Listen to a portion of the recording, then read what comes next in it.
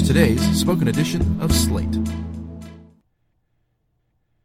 The GOP sees rural voters as more legitimate than urban voters. The current move to punish Democratic victors in Wisconsin underscores a sinister philosophy that's been brewing for years. By Jamel Bowie. On Tuesday, Wisconsin Republicans escalated their lame duck power grab, confirming 82 appointees from outgoing Governor Scott Walker after passing bills to lock in conservative policy and keep incoming Democratic Governor-elect Tony Evers from exercising meaningful power over state government. The hypocrisy is striking. In 2010, then Governor-elect Scott Walker asked outgoing Democratic incumbent Jim Doyle not to, quote, finalize any permanent civil service personnel as he finished his term.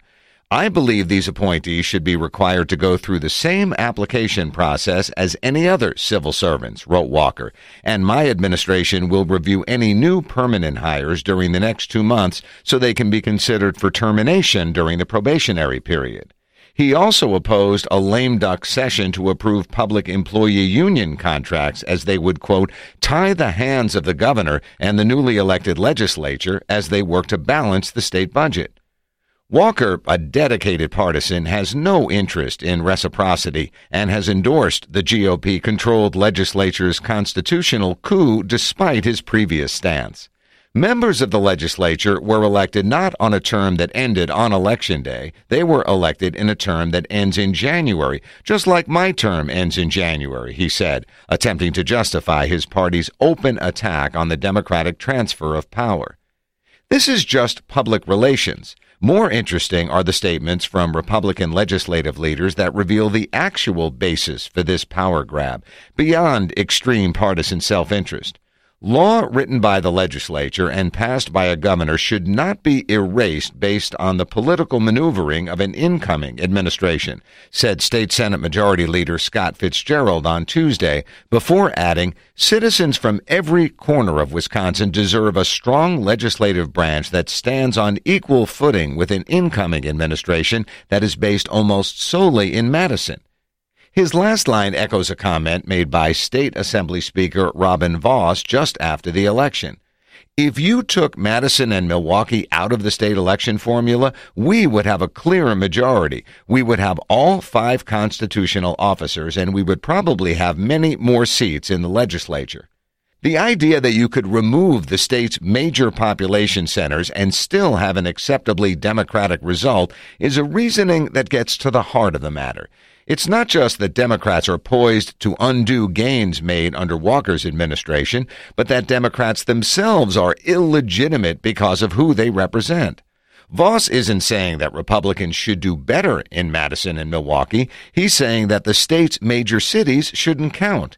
And if they do count, says Fitzgerald, they don't count the same way. They're the wrong voters, and the Democrats they elect have no right to roll back a Republican administration backed by the right ones. Their understanding of who counts and who ought to count is tied to an urban and rural divide that encompasses divisions along race, economic class, education, and ideology. In the book, The Politics of Resentment, Rural Consciousness and the Rise of Scott Walker, Catherine Kramer, a political scientist at the University of Wisconsin-Madison, shows how the state's politics have been shaped by a rural sense of, quote, distributive injustice, a sense that rural folks don't get their fair share. Their sense of identity as people from a place that was disadvantaged economically coexisted with the perception that wherever their hard-earned money was going, it wasn't coming to them. It seemed instead to be going in part to bloated government programs and overpaid and underworked public employees. It's impossible to disentangle these views from racist attitudes and racial assumptions embedded in the ideologies and identities that shape white Americans everywhere. But that's particularly true of Wisconsin, which is extremely racially segregated, with just 29% of its black population residing outside of Milwaukee and Madison. Even these two cities are highly segregated. The Milwaukee metro area is among the most racially segregated in the country.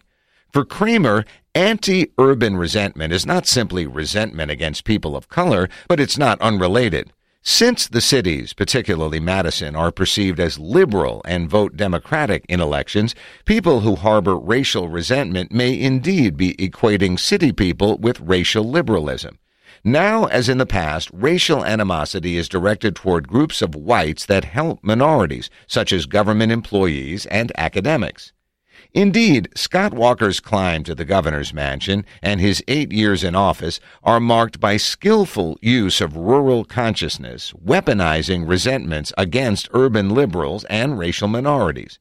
As Kramer puts it, paraphrasing her conversations with voters across the state, to people who perceived that public employee benefits came directly from their own pockets, Walker's proposals were a victory for small-town Wisconsinites like themselves.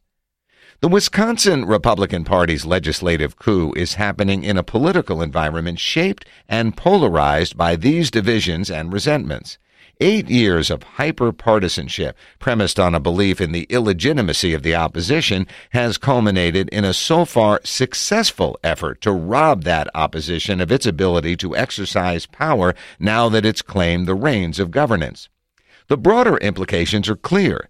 The nation at large is racked by a rural and urban divide that encompasses deep divisions along race, culture, and education. Increasingly polarized under partisan identity, those divides have helped produce a Republican Party, led by Donald Trump, that sees its opposition as illegitimate and seeks to restrict its influence on the nation's politics and governance. The National Republican Party has yet to adopt the aggressively anti-democratic tactics of its state-level counterparts, but the ingredients are there.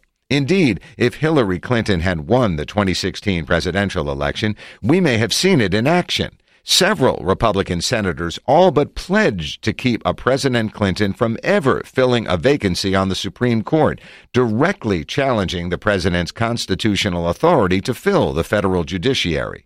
Should a Democrat, backed by a broad, diverse coalition of urbanites and suburbanites, win the presidency in 2020, will the GOP relinquish power?